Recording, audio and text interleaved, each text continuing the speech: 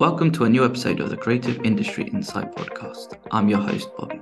Today, the doors of Saltburn have stayed open for us as we welcome costume designer Sophie Canale.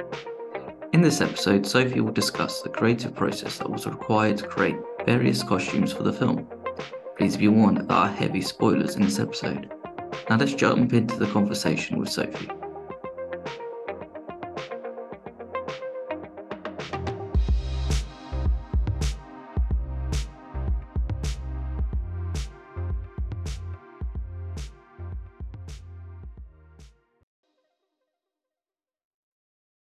Hi Sophie, thank you for joining me today. My pleasure. Lovely to meet you. We're here today to talk about Saltburn, which feels like a recording that's been in the making a bit of time, mainly because I've had your agents help me. I've had Deanna, who's sitting in. Thank you very much for helping us out to organize this. So it kind of feels like I've had a lot of chefs help me create this gourmet meal of an episode. So hopefully I won't fail. I'm sure you won't. No, this is brilliant. I'm so glad we've got this opportunity. As I said earlier, we're here to talk about Saltburn, which has just had its wide release in the US on Thanksgiving, and it's been out in the UK a number of weeks. It also had one of its premieres at London Film Festival. How have you found the reaction to the whole film and having the premiere at something like London Film Festival? I think it's fantastic to be able to open, a British film at the British Film Festival, at the London Film Festival. I think that's a prime place for it to be opening. I've seen the film 4 times in varying kind of audiences, shall we say, and I really love the reaction that is withheld within the cinema. The gasps, the silences, the laughter. I haven't, it's like going to the theater, I feel, rather than the cinema. There's such a reaction from the audience, which is fantastic. Do you find that as like with different audiences, you get different reactions? So so I saw it at one of the screenings at London Film Festival. It was sold out, and yeah, the amount it's like it's one of those films you should see with audience because it's those reactions where if you're by yourself, it's like, am I allowed to laugh at this, or would I be too morbid to laugh at this? But I guess once you start hearing other people laughing or gasping, then you're like, okay, I think I'm in the clear to do it. Yeah, I think it really appeals to, certain things, different things appeal to different ages. So, and you can really kind of hear that within the audience as well. And I've always treated it as a period piece, 15, 16 years ago, but things have changed and developed so quickly that from a costume point of view, obviously the fashions have changed, but I think there are so many elements that the laughter and the grimaces and things like that, it brings reaction, it evokes. Also, so many people have said to me the following day, people are still thinking about it. It's a film that really provokes thought and is just holds with people, which I think is really exciting. And Emerald's such a clever writer and director that she's been able to kind of evoke so many emotions in people. I think this is, as one other guest told me this, that the director they're working with, Paul Schrader, said that a film starts once you leave the cinema. And I guess when you evoke so much reaction, if it's positive, negative, people are still talking about it and still thinking about it now. And I guess that's like the power of films. It's like something, I don't know, you can't replicate that in any other mediums. I guess with film and TV. I guess with music, it's slightly different because it's a more like a cognitive function that you'll remember songs later on and Yeah. your brain will process it slightly differently. But But again, I with get cinema, you have so much. You have the music, you have the visual. You take so much away from it, and I think it's a really clever thing to be able to do. And Emerald really captured people with this film. and I think on top as well, if you're watching it, because films should be really for repeat viewing because there'll be things that you can always pick up on and catch. So for something like this, there's always like the little hints that might be spreaded in, or the little things that you might pick up on again, or even like sound cues as well, that you might miss about what's happening here, what's going on here, which is also something that will stand out when something like this. Yeah. Um, I also like when you're looking, visually at the film, it's really interesting to have the contemporary clothes in the juxtaposition of these period universities and the house. It's got this really, often when we think of these period buildings, our mind goes back to the 40s or 18th century, the periods that they were built in. And it's really interesting to have the 2000s, something so relatable and nostalgic at the same time, though, to a lot of the audience, in the sense of the mobile phones, the clothing, the television, the film that's shown in Saltburn. There's a nostalgia in it to an audience that is still can relate to, but also having the period houses and the sets is nostalgic with English society. I think the funniest thing, I know we're slightly jumping, but the funniest thing about watching a film from an era that I grew up in as a teen, and like friends and family around me, is the little nuances that you put in. So it's like the Ugg boots at the time that it was like mad craze at the time that people were going for, and then also seeing like the juicy couture tracksuits that I think it was like Paris Hilton that really started that trend, and that sort of look, and then also the polo shirts. I remember one of my friends going to Sports Direct getting a YSL polo shirt jumper baby blue combo, and kind of thinking about all of that, and it's just sort of looking back at it, you think, man, like, I don't know if you kind of look at it, you think, were we actually really cool, or did we dress really horribly at the time? I don't know.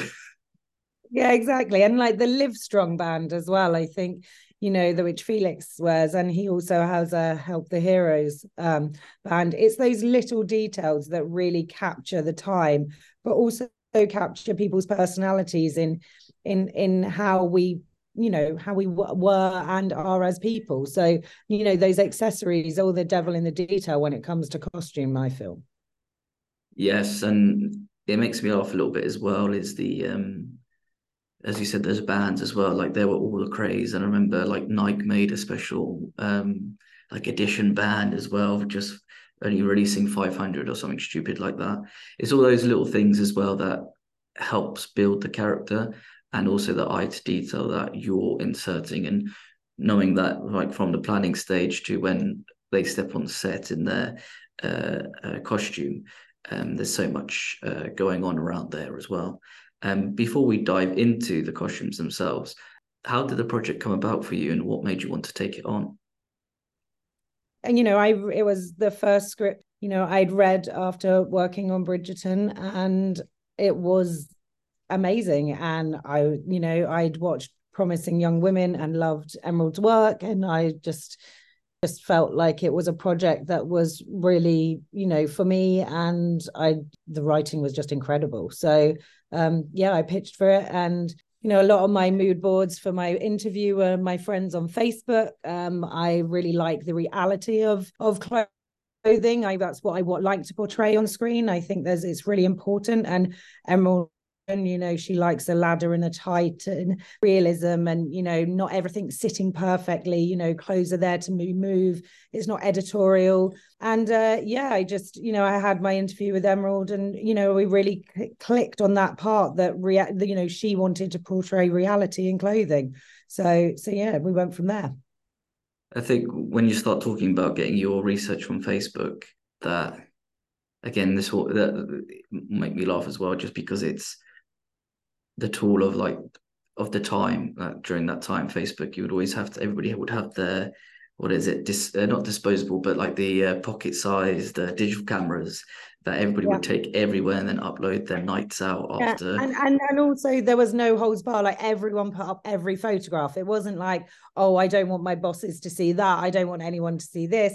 It was just like, no, they're the photos I took that night, and they're all going up there. So I thank my friends for doing that, because it was great research for me for this job. I got in contact with people who were at Oxford and Cambridge during those years. They were friends of friends, and went through all their kind of summer ball photographs and everything, and was able to kind of take I really wanted to get that niche, couple of years, because things can change so easily in a matter of years. So yeah, they were a really good help, and the student union as well. Going onto their websites of the time really helped to get those student looks. It's amazing how you could say as well, like when you're talking to friends, how we used to post pictures, as you said, no problem. Now it's don't post anything because we don't want to get in Well, trouble, or exactly. which has And I lost think a bit of how fun people of it. yeah, and well, social media was so new, everyone was slightly naive to it, I feel, at the time. So, so much has happened within the last 15 years and everything's developed. Yeah, and I think everyone was so excited about getting in contact with old school friends, or people that you traveled with. It was a real tool, and so people wanted to share their lives with people that they may not have seen. Yeah, and to kind of look back at, like, because in the UK we don't really have the school reunions like in America.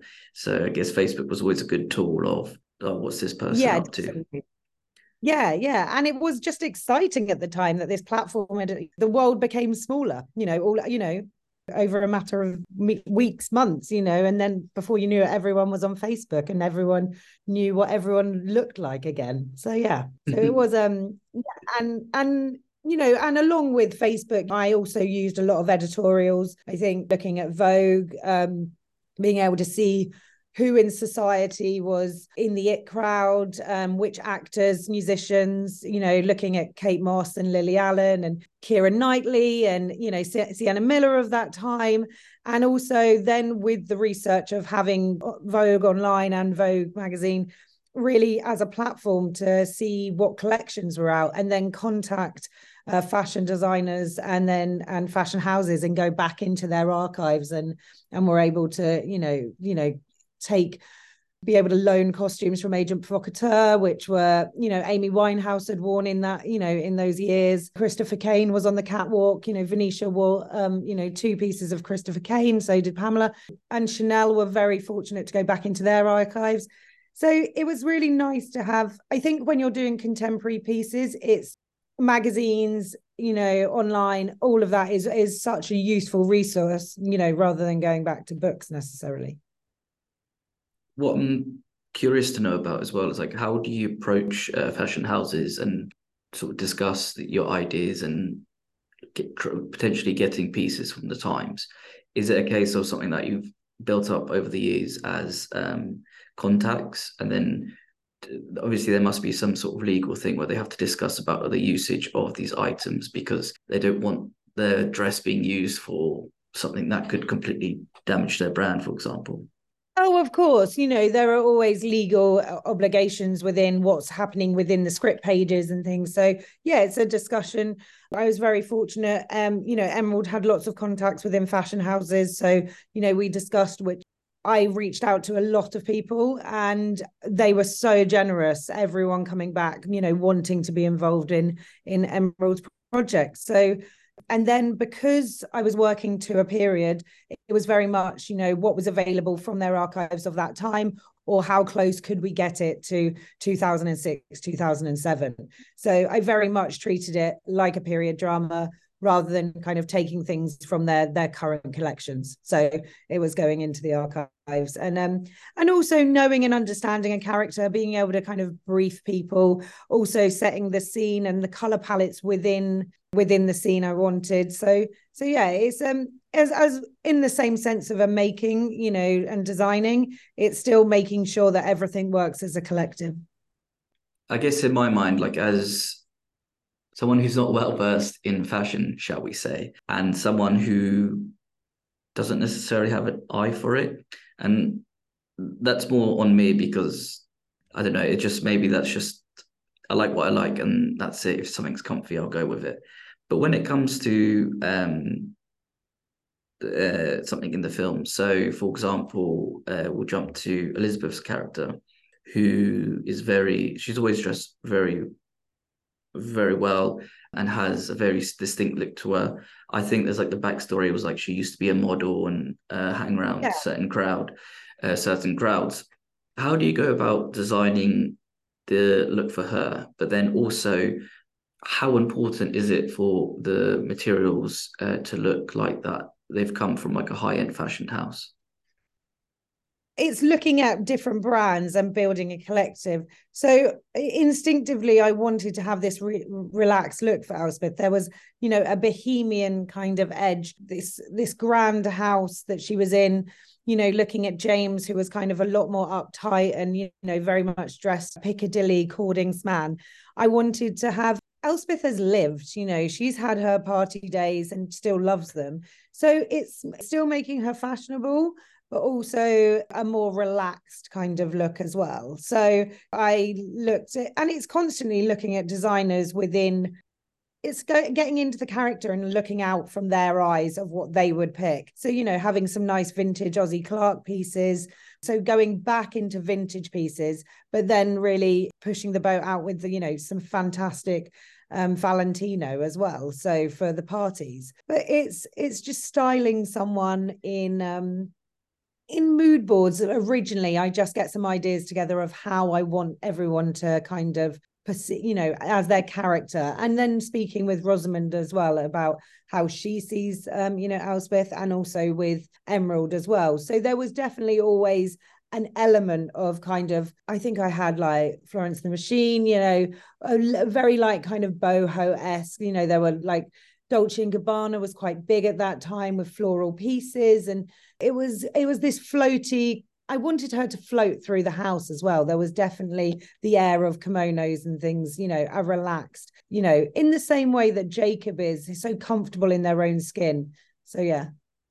Yes, yes. I think there's just a lot to take in terms of always understanding the sort of various looks that one would go for, and then on top of that, the different scenarios in the film that will happen. So the times where they're sort of relaxing by the pool, for example, or just that sort of casual. But then in the evenings when they all have to dress up smartly for dinner as well, there would always be certain looks that would be Elizabeth would choose. But as well, you want to reflect it on the character that she is, that she is a bit And of a free spirit.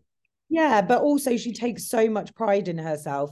And also there's a frivolous of, money as well, that there's always these new looks. It's not necessarily repeating costumes as well, because you want to visually give the audience an idea of how much wealth they have. So, and it's buying a lot of items, and during the fitting process is really kind of bringing people, items together and establishing a look. But instinctively, I always wanted this kind of quite an element of bohemian at the back of her free spirit. Yes, I think there's always like that element of I have a free spirit, but I'm a free spirit because I'm quite wealthy and I can kind of do what I want, and Exactly. play with people in terms of they're kind of like that. Our pets might be a slight loose term, should we say, for how people are treated and how they looked after. They're always happy to help until that person becomes a burden, like dear poor Pamela, for example. Yeah, and I think, there's an openness, but I think there's also an excitement as well from her character as well. And then when I don't even think it's just, oh, move on to the next because someone else is more exciting, really. That's kind of how she rolls. She just wants to be in the center of the gossip. And if, she's had too much of one person, it's move on to the next. Yeah, exactly. As we move on to the next set of characters, if we look at the should we say the younger cast, we sort of discussed earlier about the sort of clothing that people would wear during the time. So your polo shirts and juicy coutures and all of that. But then we have the character of Oliver, who there's obviously something up about him, and spoilers, he's in on what is happening and is manipulating the whole situation. Now, when it came to designing for him, he's technically in a costume already in terms of it feels like he's in a costume within a costume, if that makes sense. So that he's playing up. Pardon?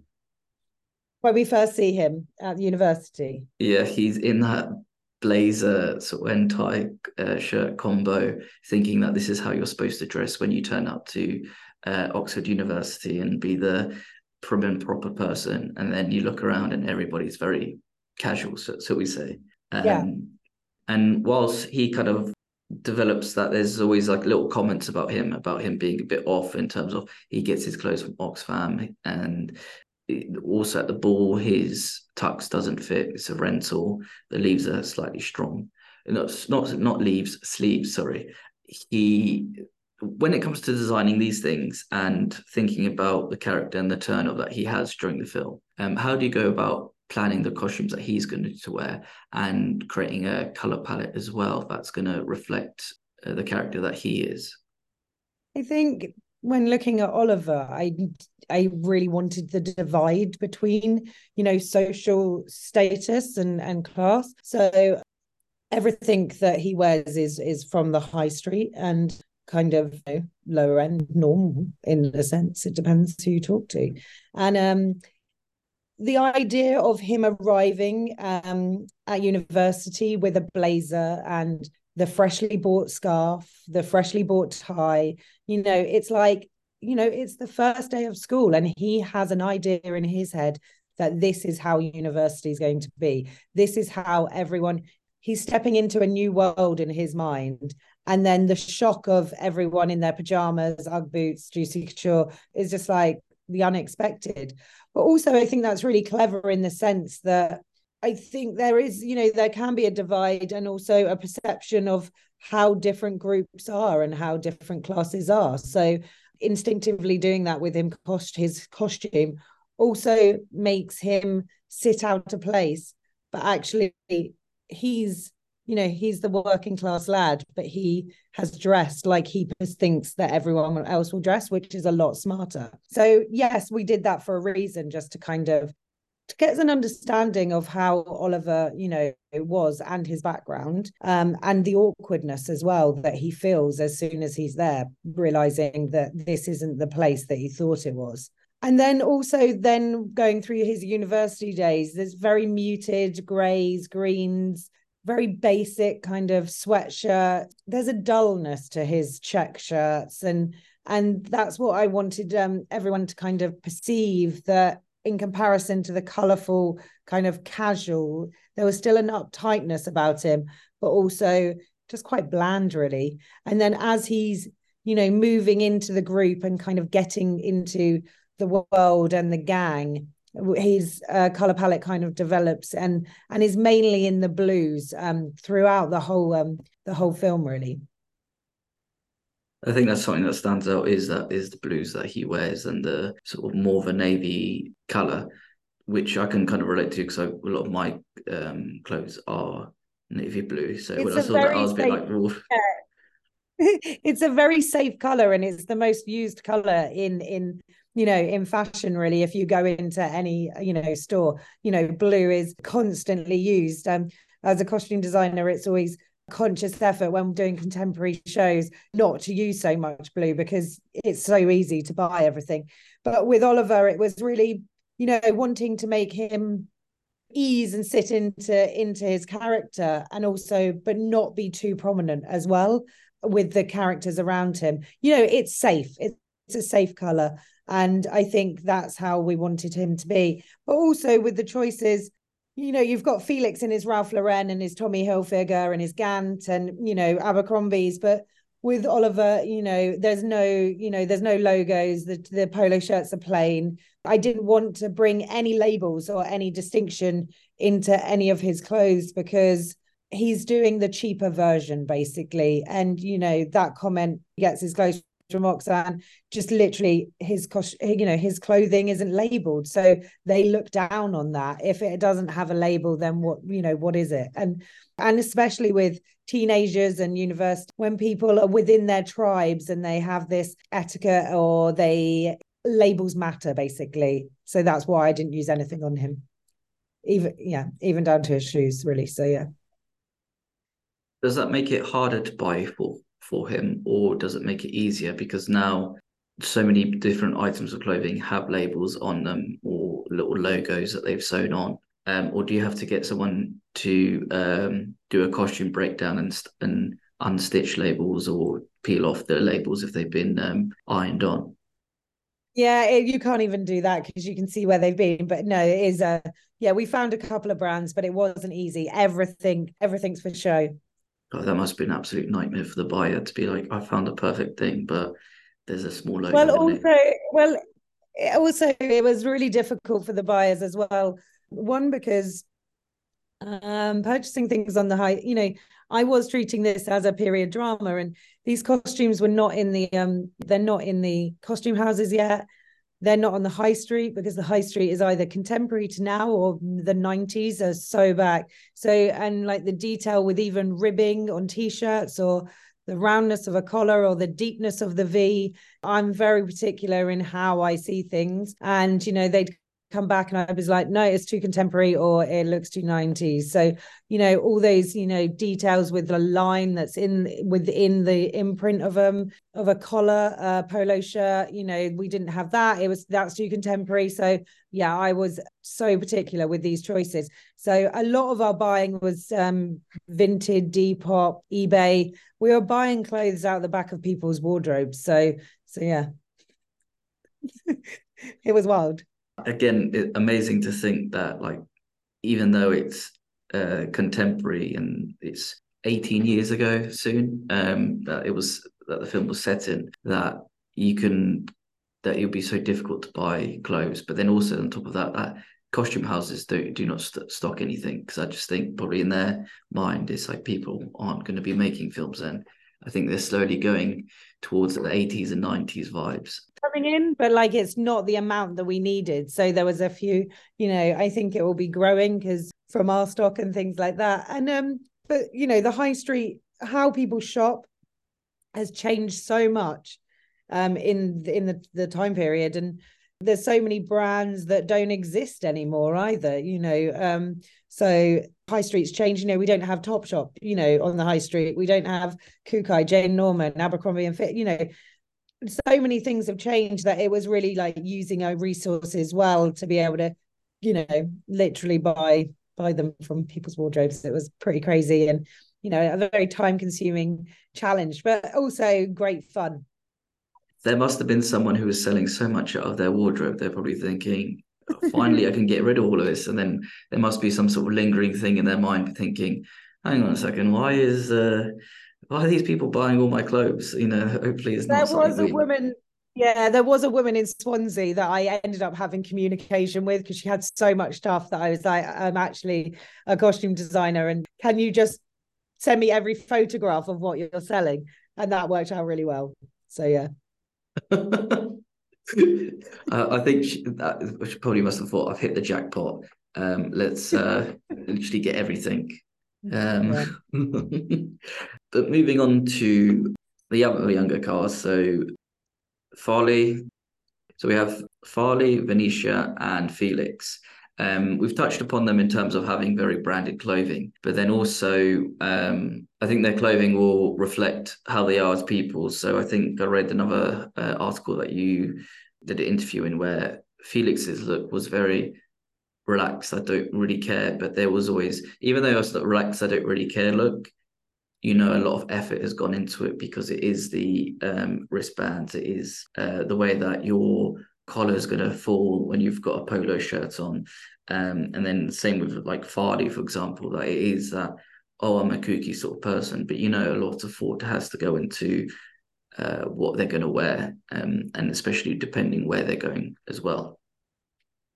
Yeah, I think Farley and Felix are very, very different characters and approach their costumes and their fashion in very different ways.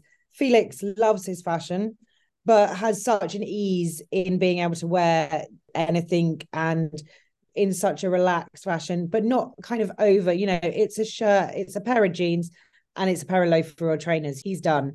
And, those wristbands from his traveling, his gap year that he's just been on, they hold those memories. And also, I think there's trends that work with teenagers and with the Live Strong band, and also the Help the Heroes band. They were such trends of that period that he, would naturally, be the cool kid that would carry these trends that people would follow. So He's interested in clothing, but very much wears it with such ease.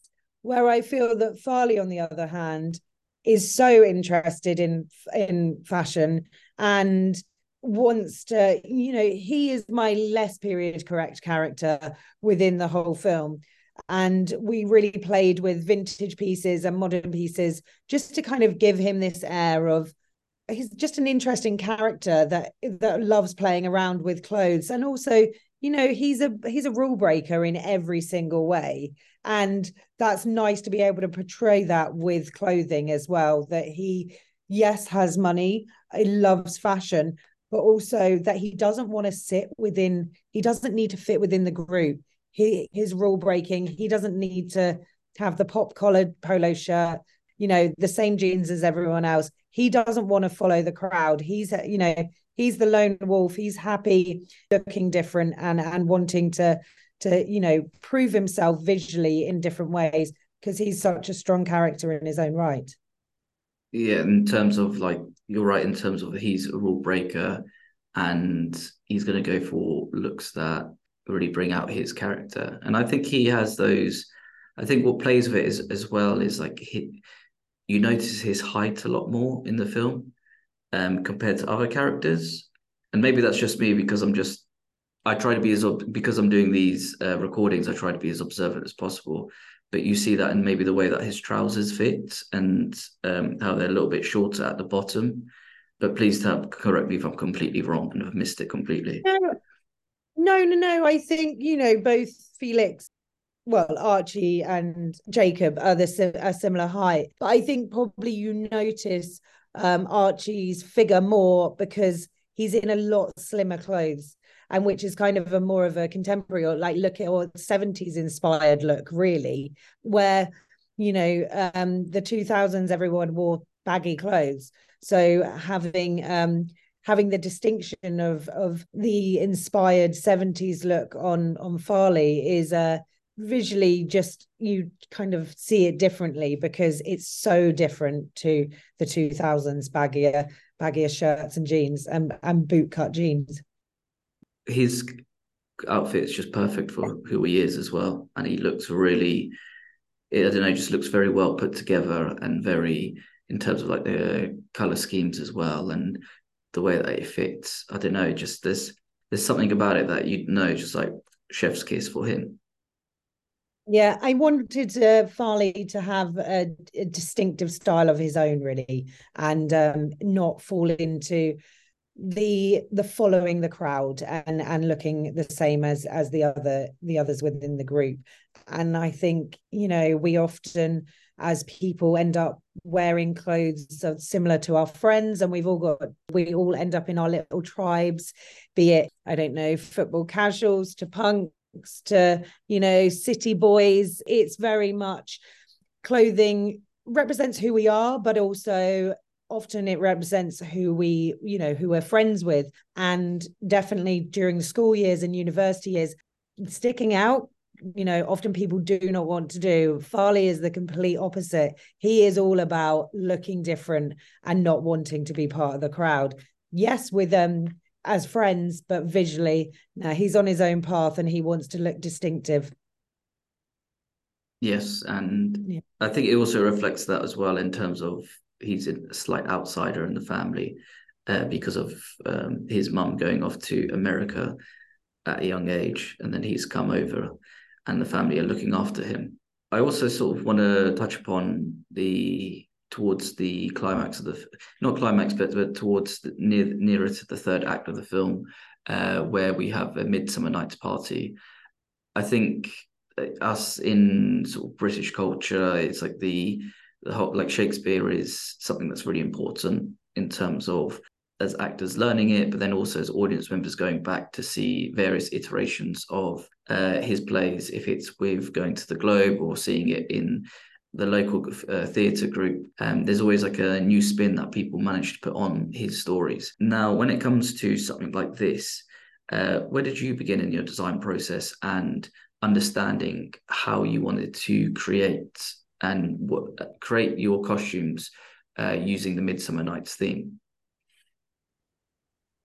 I really wanted to initially look at individual characters for the Midsummer Night's Dream and see how they were placed. So, looking at Elspeth, for instance, and her being Titania, like the Queen of the Fairies. So, but still having this fashion element. So it wasn't necessarily, creating costumes for a theatre or for the play. It was very much taking hints and elements from the storylines and being able to put them to our characters. Because at the end of the day, it is a 2000s fancy dress party. So having the opportunity to work alongside Valentino and be able to loan in a fantastic dress, which, was this beautiful gold dress for Elspeth, also had this amazing kind of leaf structure as well. It was very organic. And I think very much when looking at Midsummer Night's Dream, it was going back and looking at British folk inspiration and fairies, and I really felt that dress worked really well because of the texture and the kind of leaf pattern within it, and then just adding a simple detail of gold fairy wings, which are a jewelry piece which she wears at the top of her ears. So then that gives a subtle hint to the fairy world. There's a lot that goes on in the designing part of that. And I like the gold dress Elizabeth wears is stunning, and it does look incredible. And as well, that like having those certain colours pop from going from that dusk to the sort of evening as well is quite a feast for your eyes to look at. But I think you look at oil pictures that you posted on Instagram, which again are really cool sort of pieces to look behind the scenes of how a costume is going to look on someone. And instead of, I guess, if you were explaining that they'll be wearing this sort of jacket, this, that, the other, you start getting these images in front of people, and then it's like you can really understand what you're going for from the designing to actually what happens on screen and the little details that you put in. So Oliver's, for example, on his jacket, it was something I can't remember what's on it from the top of my head without having the image in front of me, but it was something to do with in war that they would have certain emblems on there to state that they've won. So I think it's something to do with like the branches. Yeah, so originally I was looking at folk costumes, British folk costumes, festivals in different counties really, and coming across suiting and floral decoration within these period pieces and traditional costumes, and then wanting to have quite an iconic look for Oliver. Emerald and I were discussing him being in a lighter coloured suit. It was going to be shot at night, so we wanted him to stand out. And then having inspiration from images and paintings of traditional costumes. And within that, I was looking at the acorn and the oak leaf. And these are used very much as symbols within the military and also to represent power. And so I decided to kind of, there's an underlying element of Oliver that we're not quite sure of at that time in the film, but power is to come. And I wanted to have this kind of Easter egg of an underlying that he knows what he's doing. So yeah, using the acorn and the oak leaf was a kind of a symbol of power for him. So yeah, and also there are moths also hidden in the embroideries as well, because he is still that moth to the flame. When you're adding these sort of little hints in, what are the discussions like with Emerald, and also maybe Linus, the cinematographer, then also with Sean Miller, the hair and makeup designer? Because obviously you kind of all want to pull in the same direction, but you're adding things in. So like a white suit, for example, a light might be bouncing off them, but then also if you're talking with Sean about the hair and makeup, how it's going to complement one another so that one doesn't sort of overshadow the other. I think that's the amazing thing about working with Emerald, is that it's constantly able to collaborate and discuss things because she's a writer and director. You know, there's so much in it's her baby, and you are able to really communicate and also, you know, collaborate together with camera tests. So the amount of being able to tech the fabric so it works in a sense that it doesn't bounce the light. Putting white fabric on the screen is not something we necessarily do unless, you know, we really want that powerful brightness. But with it's big, you know, the fabric was, you know, that suit was made, the fabric was dyed various colors, and then we would camera test them all in the light that we were going to shoot in. And also there is varying lights through those scenes, so we were able to, with Linus, to camera test it and then choose one that we thought was appropriate, and then start the making process. So yeah, so that's really, you know, it is such a collaboration with every single department to go through. Yes, and even hearing about like camera tests where there's probably a lot that goes there is a lot that goes into that, sorry, where you could probably play around with your looks and think, okay, yeah, we've nailed it, we've got it, we're going to be ready for day one of the shoot as well. Yeah, and I think also colors and tones of costume is something that Emerald really likes to use for the tone of the scene. And, you know, on the day it was often which colored t-shirt should Barry wear as Oliver, you know, to really set the tone, or if we wanted to lift it, you know, was it a lighter gray, was it a dark? So, and I, you know, I really appreciate that, and I love working like that because I really think that the tone and color of the costume can really set the mood. Yes, and I guess as well, like as an audience, it's like subconsciously colors will always pop out or feel a certain way and make you feel a certain way, which is always like, again, not to dive too much into the science of it all, but it's always incredible what the human mind can take in and what your senses can take in as well from what you're seeing. Yeah, I think it's really important to use color as a tool to guide your audience into the emotion that you know, you want them to feel. I think it's really important. There's such a subtlety with colors, or you can be overpowered by color, and from both of those, you can, you know, really create different emotions. And that's with the lighting or the color of the costume or both. You know, it's very much a collaboration, but it's nice to be able to work within a, you know, within a team and have a all be based at the house. Our unit base was there, you know, we were always there together. It was very easy to communicate with everyone because we were all at the same location as well. Yeah, and then if you're all in the same place, it definitely helps quite a lot going from experience. Just because I know we're slightly pressed for time, I did want to have, I do want to just speak about Venetia's outfit for the Midsummer Night's Dream, because it's a black dress with a spider sort of pattern, which feels like another sort of message for what's happening in the film, that people are getting slowly, the web of lies have closed in a little bit on Oliver, so we think, but then again, the web starts to grow big again later on. What was the idea behind that, creating that look?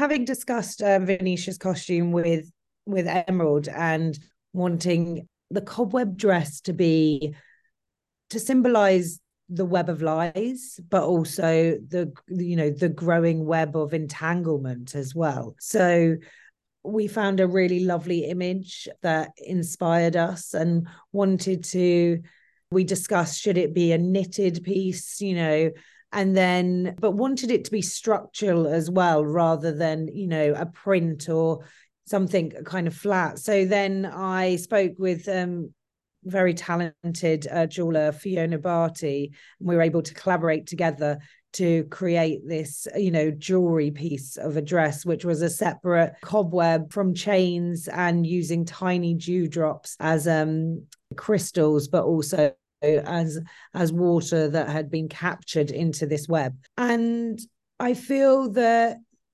the dress really needed to symbolize how how everyone was really feeling at that time. All these lies were going on around them, and it was just, maybe the spider that's within that dress is Oliver being able to spin his web of lives and take everyone around him into his web.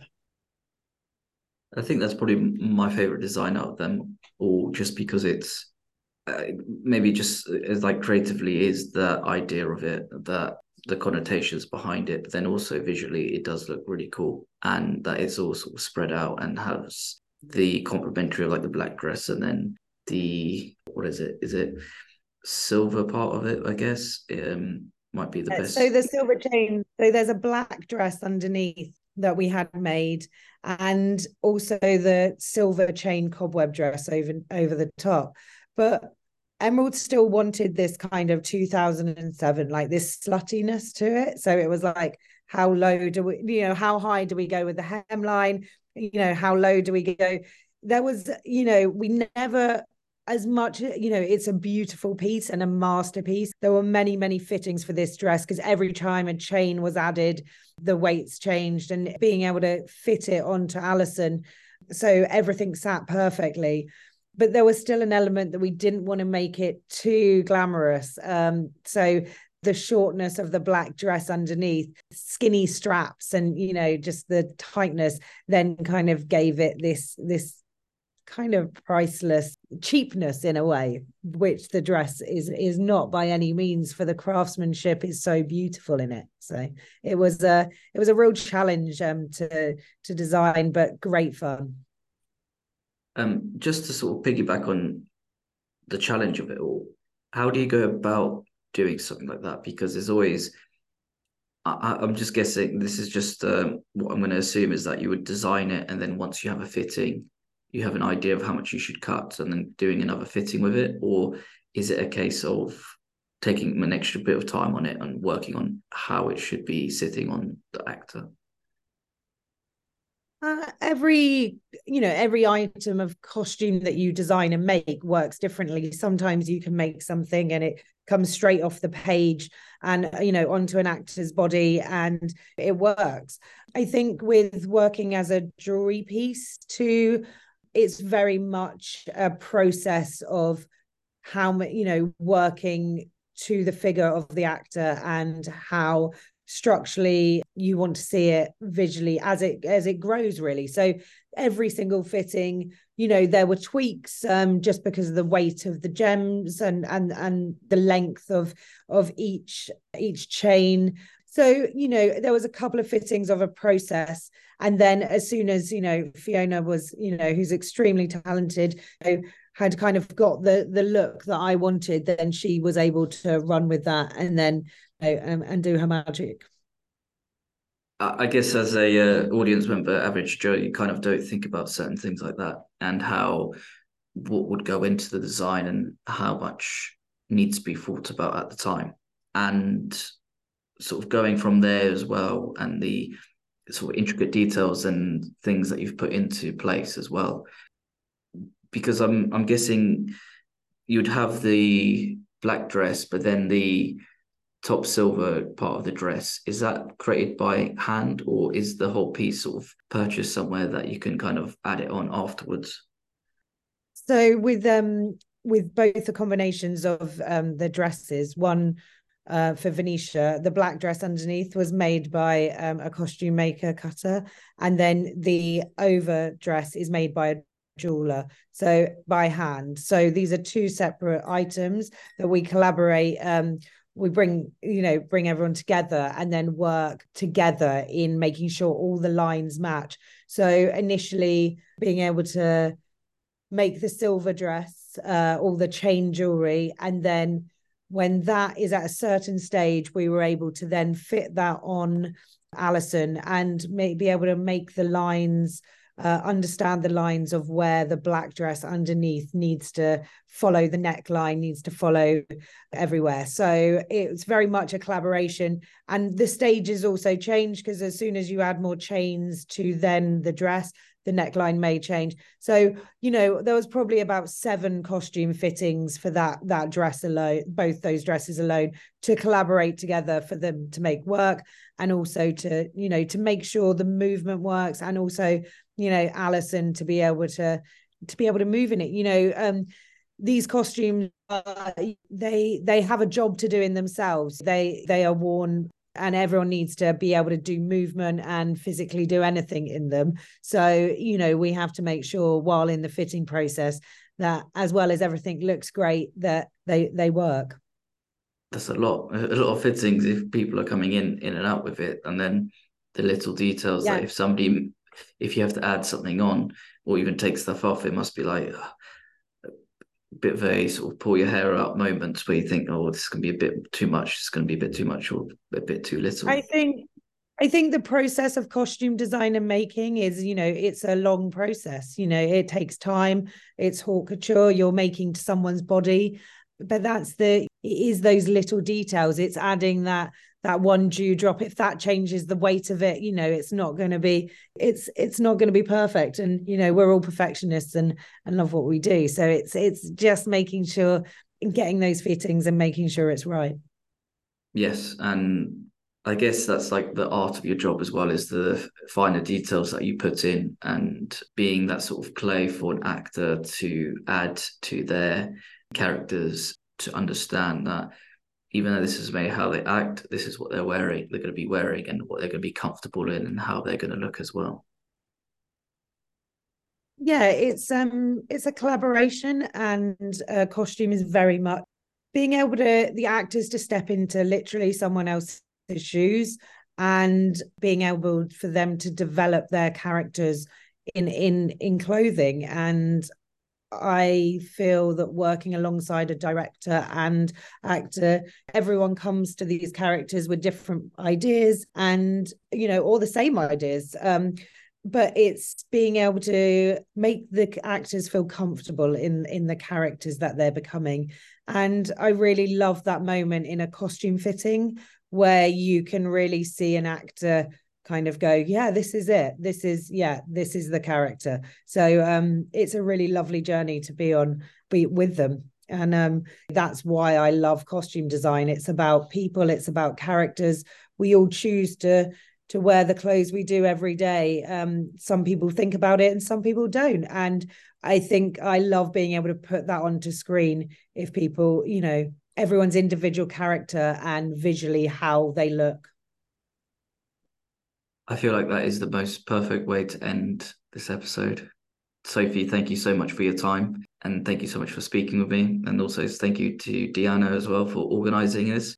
Saltburn is out now in cinemas. Go out, watch it, enjoy Sophie's work, and appreciate the fine craft and effort that she and her team have put into it. Thank you. Thank you again. You take care, and bye-bye.